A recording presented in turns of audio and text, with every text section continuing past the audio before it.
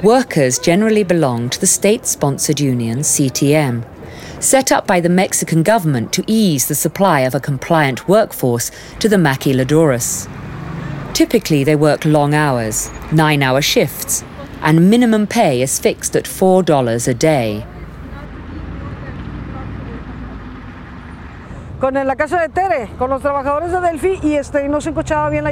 Martha Ojeda has been campaigning against low pay for 10 years. Before that, she was a worker in a maquiladora until she tried to organize an independent union. She was dismissed and went on to fight for workers' rights.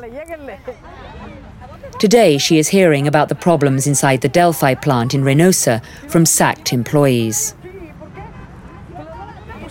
She believes that the free trade agreement between the United States and Mexico has disadvantaged the Mexican workers. You can see that really NAFTA was the detonator of emigration for many people from South Central America. They were coming to all these small towns along the border where was this laboratory of NAFTA.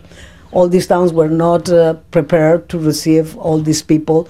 And you can see the huge industrial park where the government is providing everything, electricity, power plants, big water tanks, all the pavements. They have all the infrastructure that they need. But you can go to the neighborhood of the workers, to the settlements where the workers live, and they don't have any sewage, electricity, water, any services of any kind. The only thing that they think is in profit. It was not any economic growth because they are not buying to the Mexican suppliers. They are bringing from China, they are bringing from Korea, from Taiwan, more cheaper the components. They just assembling right here and sending to the US market.